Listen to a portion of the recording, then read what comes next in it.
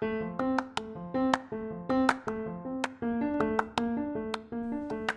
everyone, welcome to the Memorial Heights Baptist Church podcast.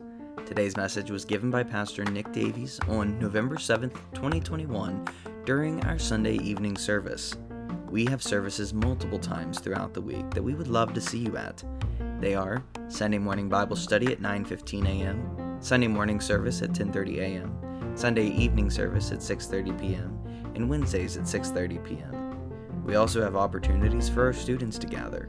The youth group for grades 6 through 12 meets at 6 o'clock p.m. on Sundays, and our Awana program for 6th grade and under meets at 6:15 p.m. on Wednesdays.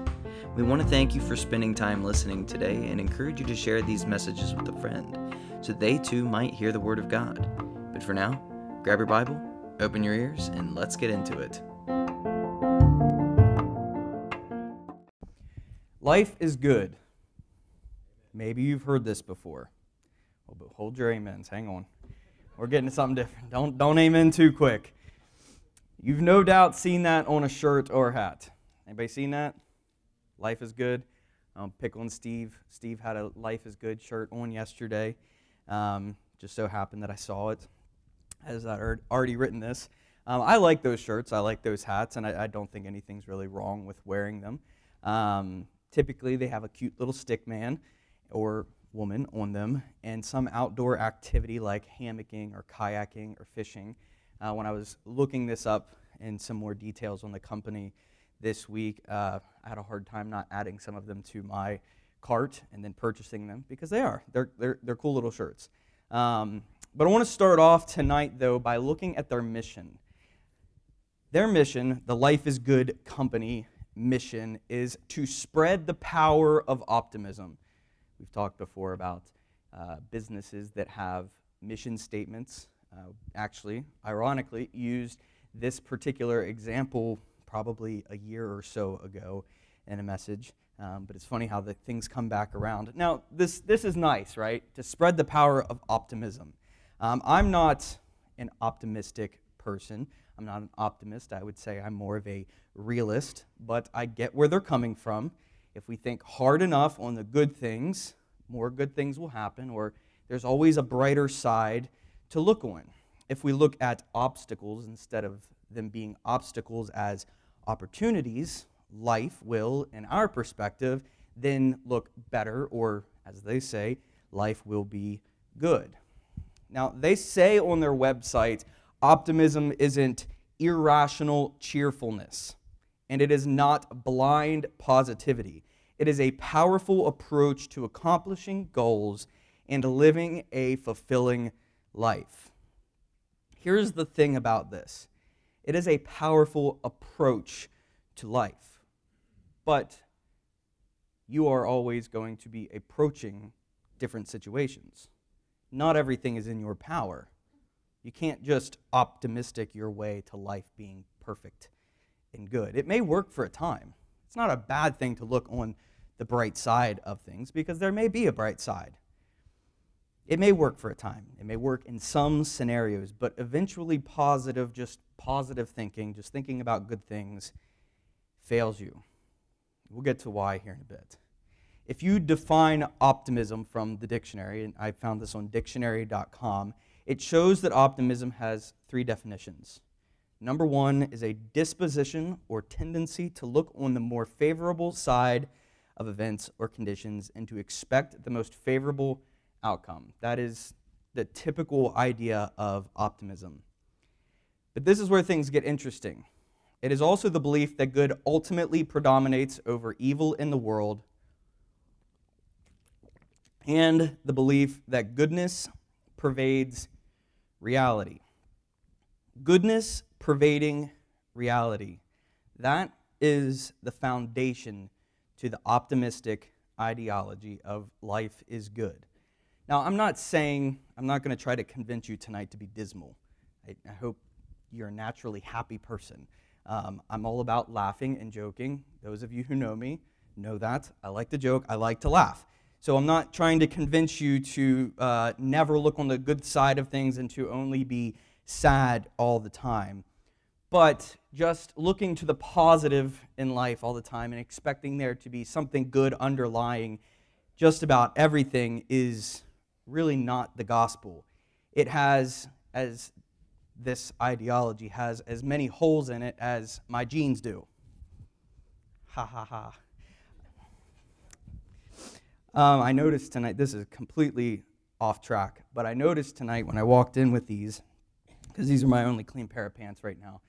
You have a child, everything just goes out the window. Plans, everything. Laundry, it's a disaster. But I noticed that I matched more of the teen girls with these pants than I did the guys, which is just not good, so might be getting rid of these.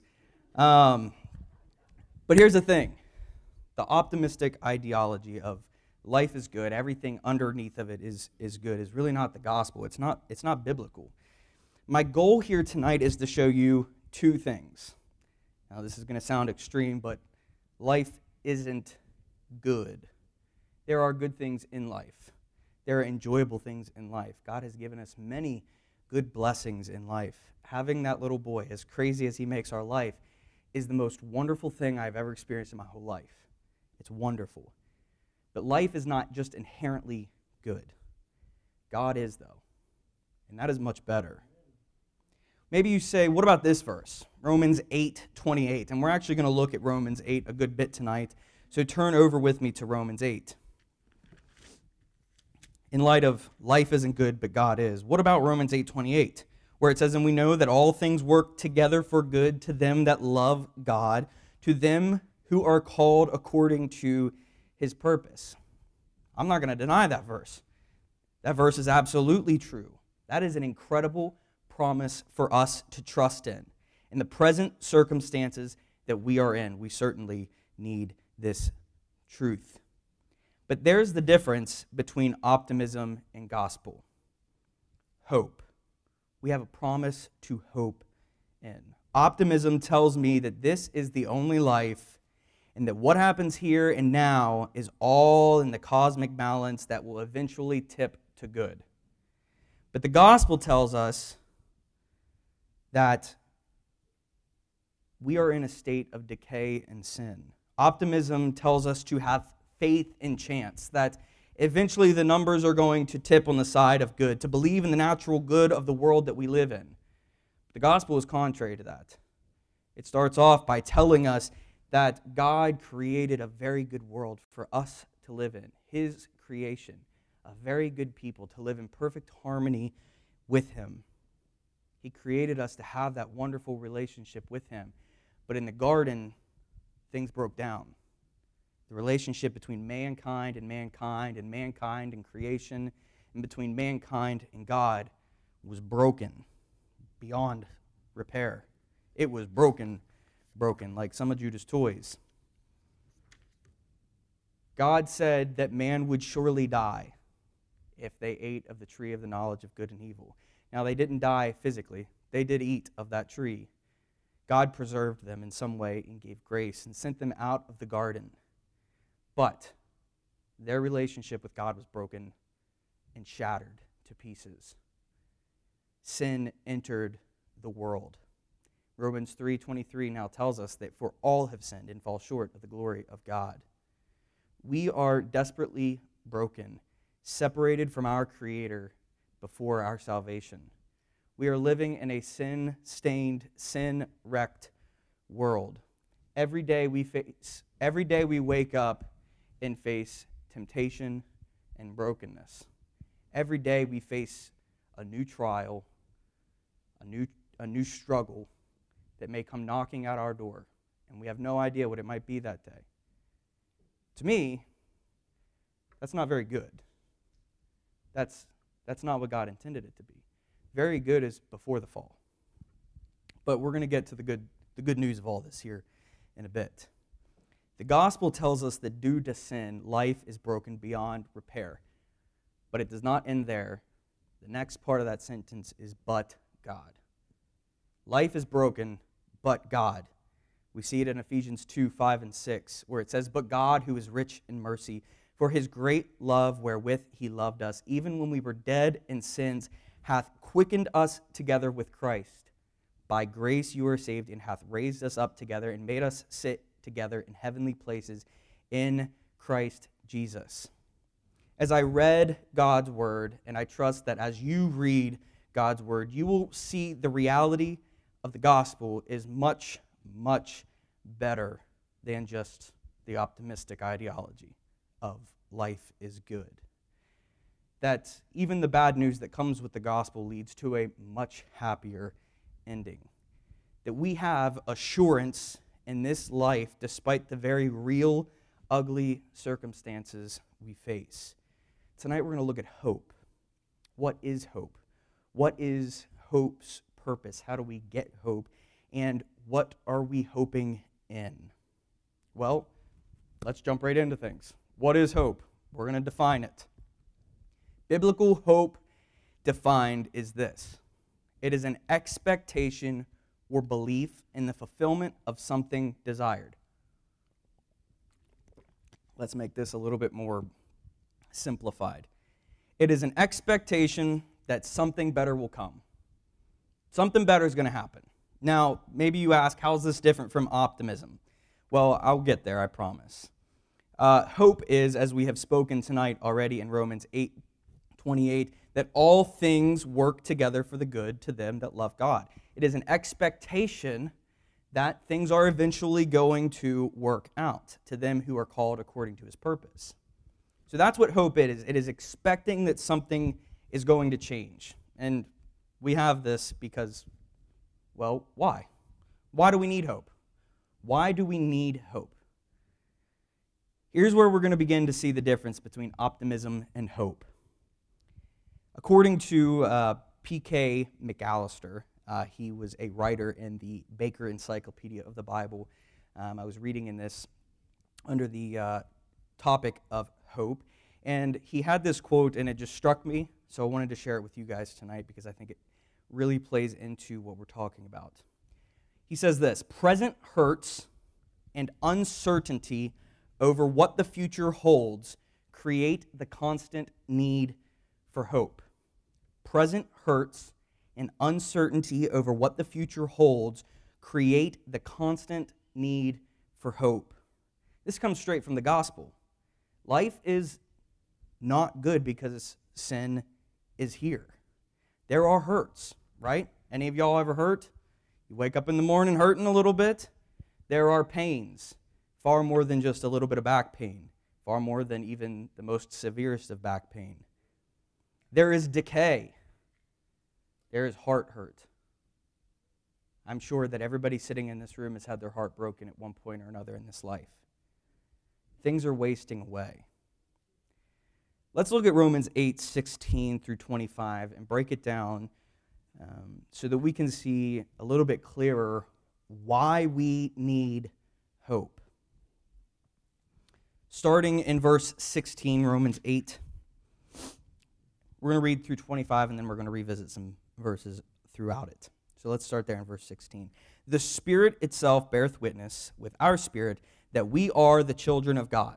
And if children, then heirs, heirs of God and joint heirs with Christ, if so be that we suffer with him, that we may be also glorified together. For I reckon that the sufferings of this present time are not worthy to be compared with the glory which shall be revealed in us. For the earnest expectation of the creature waiteth for the manifestation of the sons of God. For the creature was made subject to vanity, not willingly, but by reason of him who hath subjected the same in hope. Because the creature itself also shall be delivered from the bondage of corruption into the glorious liberty of the children of God. For we know that the whole creation groaneth and travaileth in pain together until now. And not only they, but ourselves also, which have the first fruits of the Spirit, even we ourselves groan within ourselves, waiting for the adoption, to wit, the redemption of our bodies. For we are saved by hope, but hope that is seen is not hope. For what a man seeth, why doth he yet hope for? But if we hope for what we see not, then do we with patience wait for it. There's two things I want to take away from this passage tonight. The first one is that creation at the moment, right here, right now, is in bondage to corruption and is in groaning and pain.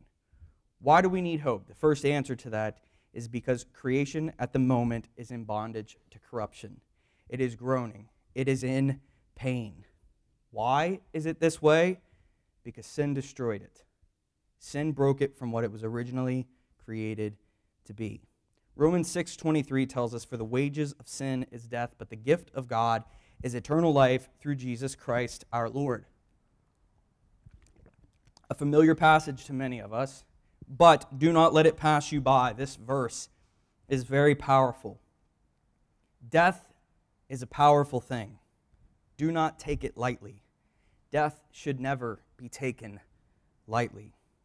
Romans 5:12 tells us, "Wherefore as by one man sin entered into the world, and death by sin, so death passed upon all men, for that all have sinned." All of humanity is under subjection to sin, including creation. Every single one of us in here feel the effects of sin. You felt the effect of sin today? I know I have. Death entered the very good world that God made back in Genesis 1 and 2, and now it is no longer very good. It is scarred by sin. So yes, bad things happen. You can't look at the world around you without seeing bad things are happening. 17 missionaries right now in Haiti, still in captivity. That's bad. That is not very good. The optimist will tell you that, yes, but it's all good still. Look on the bright side of things. But this is not the gospel. I hope to show you a better way through His Word tonight. We are all in this world, right? Are you in this world? None of you raised your hands. That's a little weird. I'm feeling a little lonely up here right now. We're all in this world, right? Yeah, okay. We all need to wake up a little bit. It's only 7 o'clock, technically. It would have been 7 o'clock yesterday at this time. This is our need for hope. This is why we need hope. We need hope because this world is broken. We need hope because as God's Word shows us, and our experiences show us, this world is no longer good. This world is no longer very good. It is filled with evil. It doesn't take long to look up on the news. It doesn't take long to find a bad story. This is what verse 24 and 25 are talking about. Hope is waiting for something that hasn't happened yet.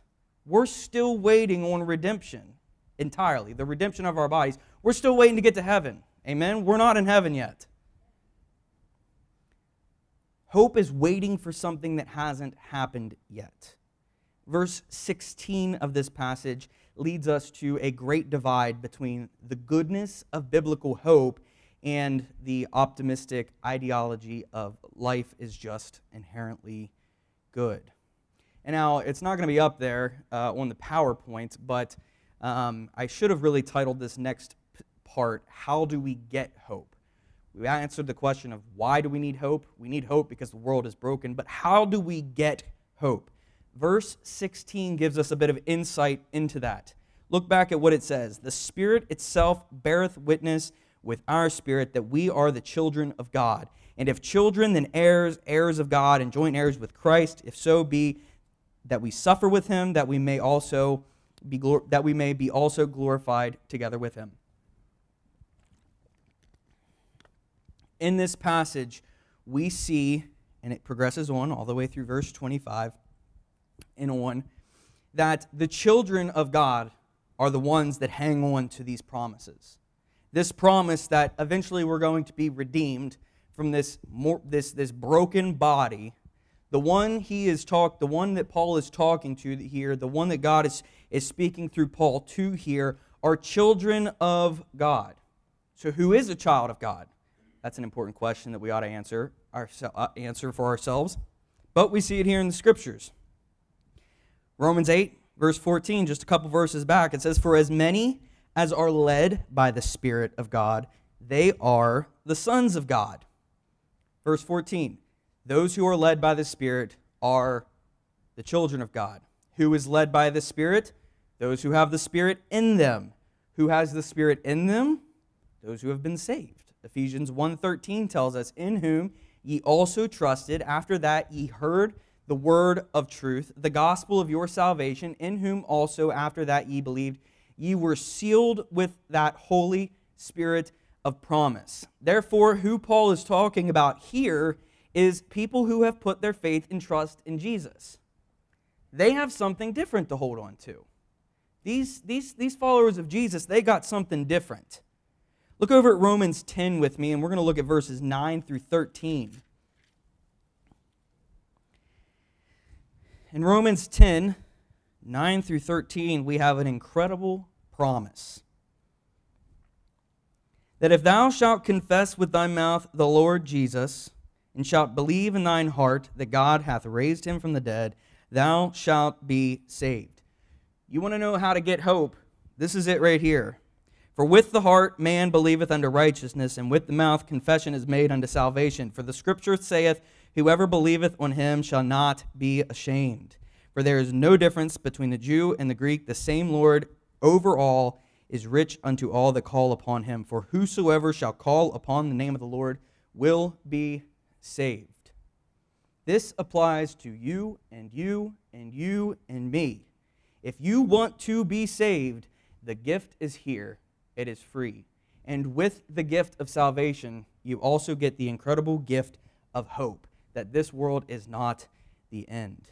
If you call upon the name of the Lord, you will be saved. There is no ifs, ands, or buts about it. There is no sinner too far gone that cannot be snatched from the hands of death by the hand of an omnipotent God. And there is no Christian too prodigal that could be removed from the hand of our God. John 10:28 says, and I give them unto them eternal life, and they shall never perish. Never. Neither shall any man pluck them out of my hand. Faith in Jesus, salvation in Jesus' name gives us something different to hold on to. If you're a follower of Jesus, I hope you know that. Faith in Jesus takes us from the optimistic lie that the world is overtly good through the reality check of sin and into what? Faith in Jesus takes us to the hope in an all-powerful God. Faith in Jesus takes us from the optimistic lie that the world is overtly good through the reality check of sin. Because when you realize that the world really isn't broken, it kind of shakes, or that the world really isn't all that great, it kind of shakes you a little bit. But with the gospel, there's hope. With the gospel, with Jesus, faith in Jesus takes us to the hope in an all-powerful God. We who are in Christ do suffer as much, if not more, than the world around us.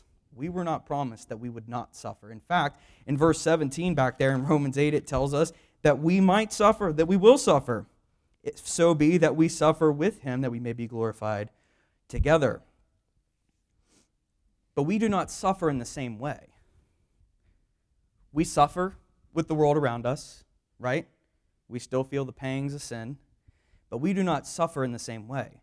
We who are in Christ suffer. When we who are in Christ suffer, we suffer with hope that what God has promised us will come to be. That's the difference. We who are followers of Jesus, we still suffer, but we suffer with hope that what God has promised will come to be. We can cling to Jesus' promises. We can look to his word to give comfort.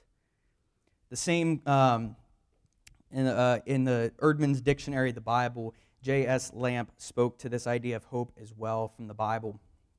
He said this, for hope to be genuine hope and not foolishness or presumption, it must be grounded in God and God's promises. The difference in us as followers of Jesus and the optimistic ideology that life is just inherently good, the difference is Jesus. The difference is God. Optimistic ideology that everything's just all peachy and great. There's an absence of God there.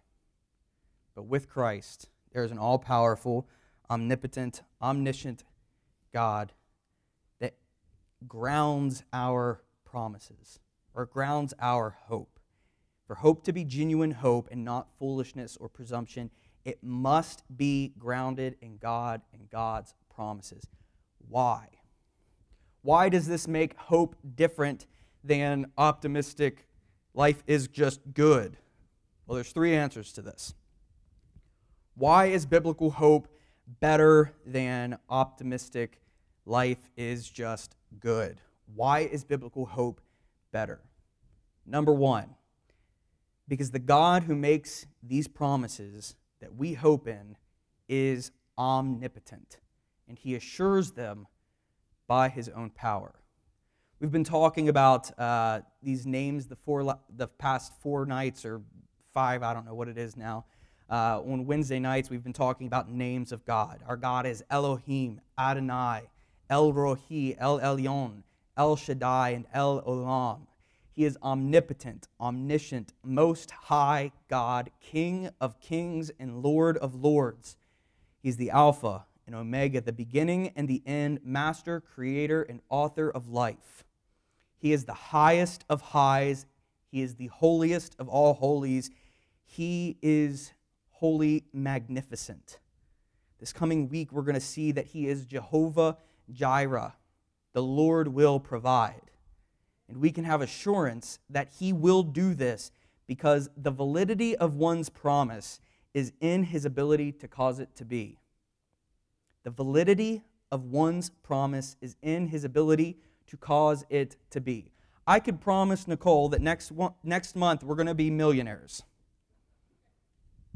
That ain't going to happen, because I got no power to be able to do it. But when God promises that if you confess with your mouth that Jesus is Lord and believe in your heart that God raised him from the dead, you will be saved, when he promises that, because he is all-powerful, he can make it happen. We're not going to get too deep into this tonight because the whole series we've been doing on Wednesday night has been talking about this. So I encourage you to go back and listen to those. If you have time, it's on the podcast. You can catch all the messages there. It's a great opportunity to listen to something in the car besides the sad news that is always on there. But this is important. This is important because it means that not only is he able to promise something to us, but he is also able to fulfill the promises that he makes. It's not just an empty promise. I can promise things up and down, left and right all day, but if I don't have the ability to actually bring it about to be, it's worthless. But the promises of God are rooted in him, he who is all-powerful. So because the God who makes these promises we hope in is omnipotent, because he is all these things we've been talking about on Wednesday nights, and he assures them by his own power, that is a much better thing to put our trust in than just, I think it's going to tip in the way of good. The second answer to why is biblical hope better than life is good ideology is because the God who guarantees his own promises, and can, is holy, good, and loving. The God who guarantees his own promises is holy and good and loving. The value of his promise is based off his character. As we are told in his word, he is good. Mark 10:18 tells us that. We are told that he is loving. He is, in fact, love. In 1 John 4:8, he is good also in Psalm 34:8. Take a look at that with me. Psalm 34:8, it says this, "O taste and see that the Lord is good. Blessed is the man that trusteth in him." He can promise that all these things are going to work for the good of those who love him, to those who love him, because he himself is a good God. He can promise that things are going to work out to good because he is a good God. He can cause it to be.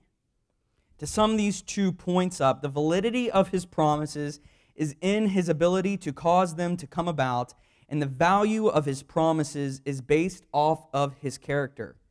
He is omnipotent, omniscient, holy, loving, and good, amongst many other things. Therefore, his holy, good, and loving promises are sure to be brought about.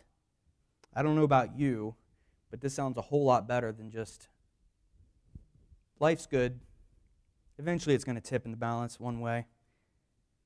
This has been the case since Abraham and before. In Hebrews 6:13, it tells us, "For when God made promise to Abraham, because he could swear by no greater, he swore by himself." He is the greatest of greats. He is the top. He has all power there is to be had, and because of that, when he promises something, nothing can thwart it. Nothing. The last reason as to why biblical hope is better than this optimistic life is just inherently good is because there is the evidence of the saints before us that demonstrate the truth and power of God's promises. There's evidence. It's all through this book. Hebrews 11:1, and we're going to look at a couple passages here in Hebrews, so turn over with me.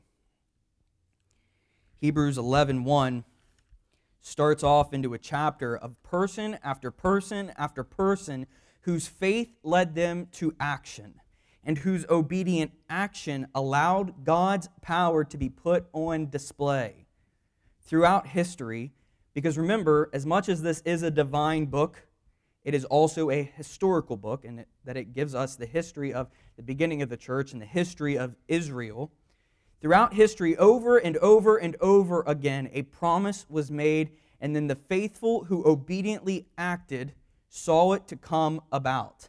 And those who surrounded the obedient could not help but see the evidence that God's promises are sure. When he promised that as Israel walked around the walls of Jericho that they would come down, they came down. Have you opened your eyes to see the testimonies around you? How many of you have ever seen God show up in the most broken moments of your life? You can raise your hand. You ever seen God show up in the most broken moments of your life where you didn't think there was anything that could possibly help you out? But God. God shows up. He really does. I hope if you didn't raise your hand, you've had a moment where God has showed up. But if you haven't, I hope that you saw all the hands that went up around you. Walk over to one of those people after the service and let them tell you their testimony. Let them tell you what God did in their life. We have assurance in our hope. It is not just a blind hope because of these things. Faith is this confidence, really, that is put on display. Faith works with hope to bring about obedience. Faith is the confidence that what I hope in will come about. It is the tangible evidence to others of what is not seen. Faith is action driven by the assurance that what you hope in will be true. Hebrews 13:5-6 is an incredible example of this. So turn over with me there. Hebrews 13:5-6 says this: "Let your conversation be without covetousness, and be content with such things as ye have. For he hath said, I will never leave thee nor forsake thee, so that we may boldly say, The Lord is my helper, and I will not fear what man shall do unto me." Be faithfully obedient, because God has promised this. Let your conversation be without covetousness, and be content with such things as you have. For he hath said, insert the promise, I will never leave thee nor forsake thee, so that we may boldly say, The Lord is my helper, and I will not fear what man shall do unto me. The question that we have to ask is, do you believe? That's what it comes down to. You having hope in this life, this sin-wrecked life, all comes down to the question of, do you believe in Jesus? Do you believe that his promises are sure? This leads us to our very last thing for tonight, so we're closing up. We have two questions we have to kind of ask to wrap this up and really give us some application for how to apply this to our lives. What promises are you hoping in? Now, we have the assurance that what God has stated will be able to be coming about. It's going to happen. He has said this will happen because he is all-powerful. He will do it. We've worked through all these different things about why we can have hope, how we can have hope. We have hope in Jesus. But what promises are driving you today to obedience? And really, that's our second question. Are you living faithfully according to those promises for others to see? Now, there's no doubt that each of you in this room are facing trials and troubles of your own. I want to encourage you to search God's word for promises that you can cling to in specific moments. Now, I would have loved to have stood here tonight and just listed out promise after promise after promise because I could, but we would have gone really long and didn't want to do that. We could have gone for the rest of the evening and on and on and on because His word is full of promises that we can cling to. I know we all need a little bit of hope, and you're going to find it in the pages of God's word.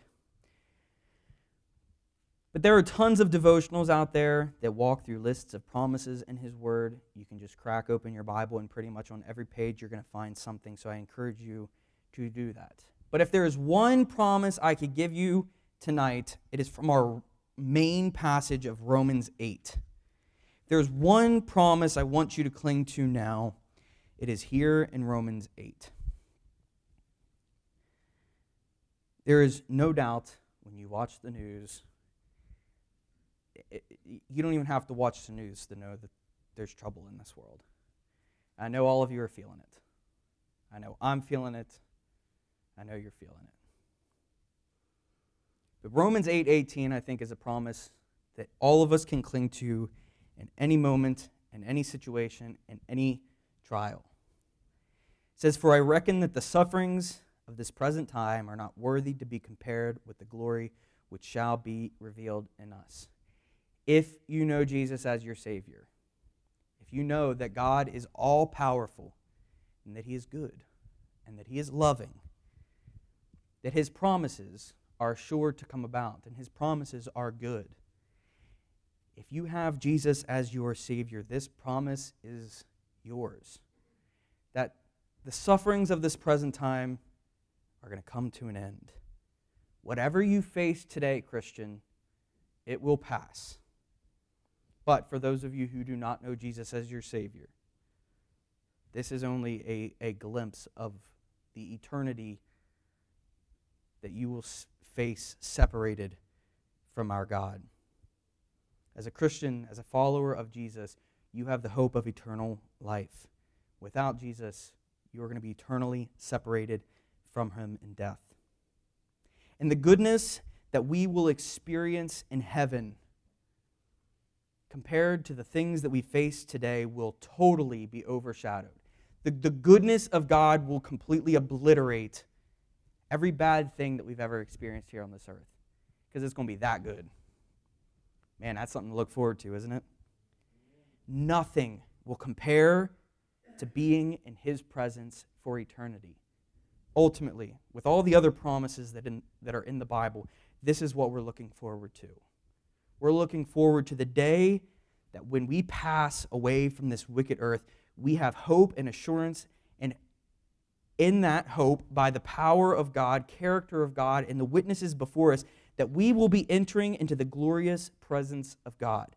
When we pass away from this wicked earth, we have hope and assurance in that hope by the power of God, character of God, and the witnesses before us that we will, not might. It's not that we might get there, it's that we will. If you know Jesus as your Savior, you're spending eternity with Him. We're going to enter into that glorious presence. Life is hard, no doubt. But nothing's going to compare to being in His presence. Cling to that promise. Now, that's the one promise I want you to take away from tonight. But lastly, we have to ask ourselves, in light of that promise, we have to cling to that promise in order for this next part to happen. Are you living faithfully? It's going to be really hard to live faithfully when you are getting battered in this world.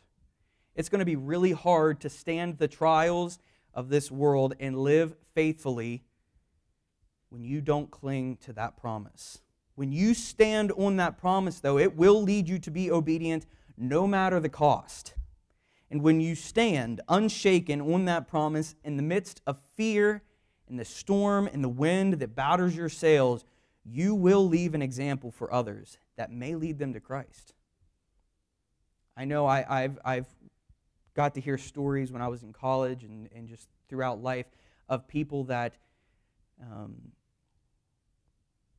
withstood incredible storms, trials, things that just should not happen. But they stood strong, and their testimony strengthened me in my walk.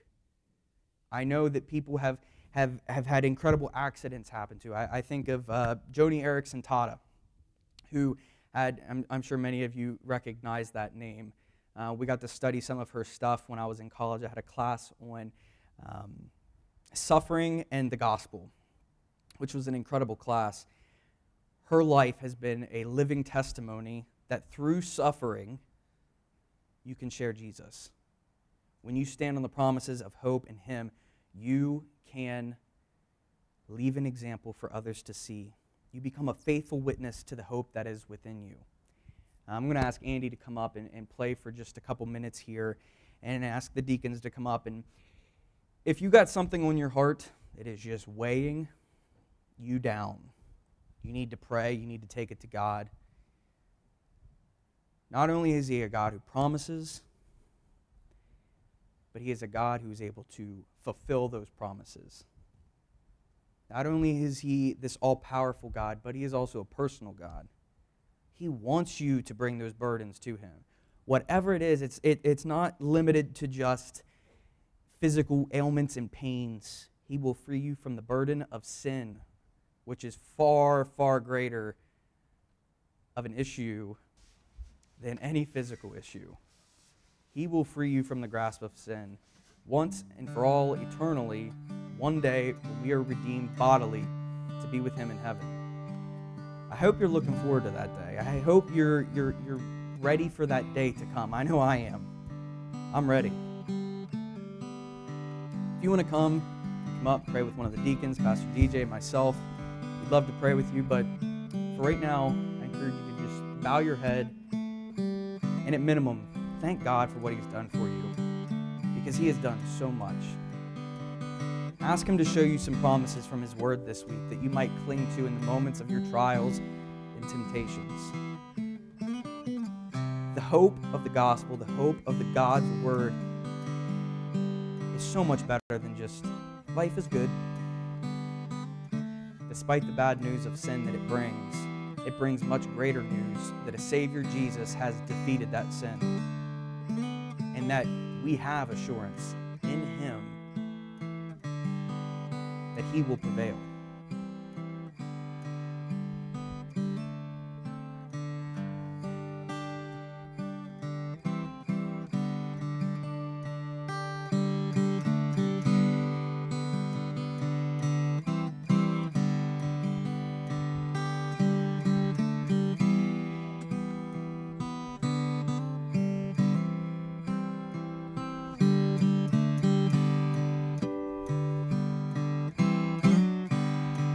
Lord God, we come before you now, and Lord, thank you for your word that has shown, which through it you have shown yourself to us. And in that, we can cling to the hope that this world is not it.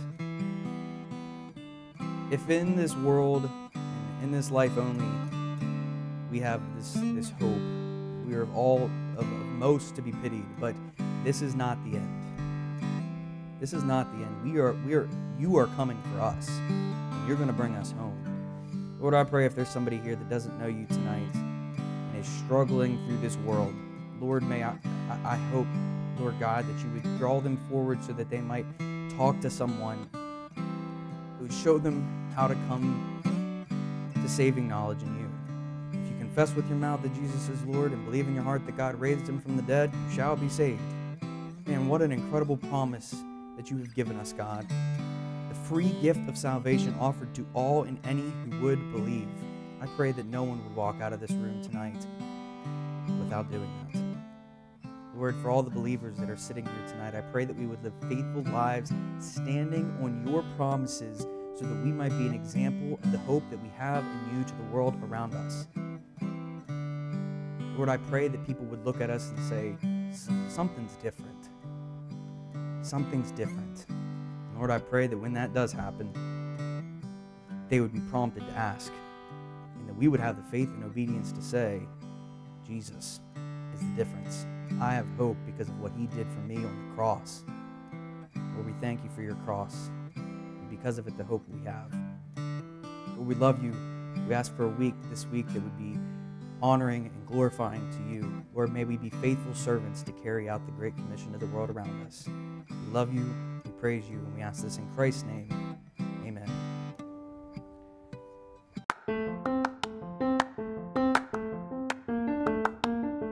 Well, that's all for today. I hope this has made a positive impact in your relationship with Jesus. If you have never accepted Christ as your Savior and you would like to know how, please give one of our pastors a call at 301-724-5876. We would love nothing more than to share the good news with you. We hope to see you soon, and until next time, stay faithful.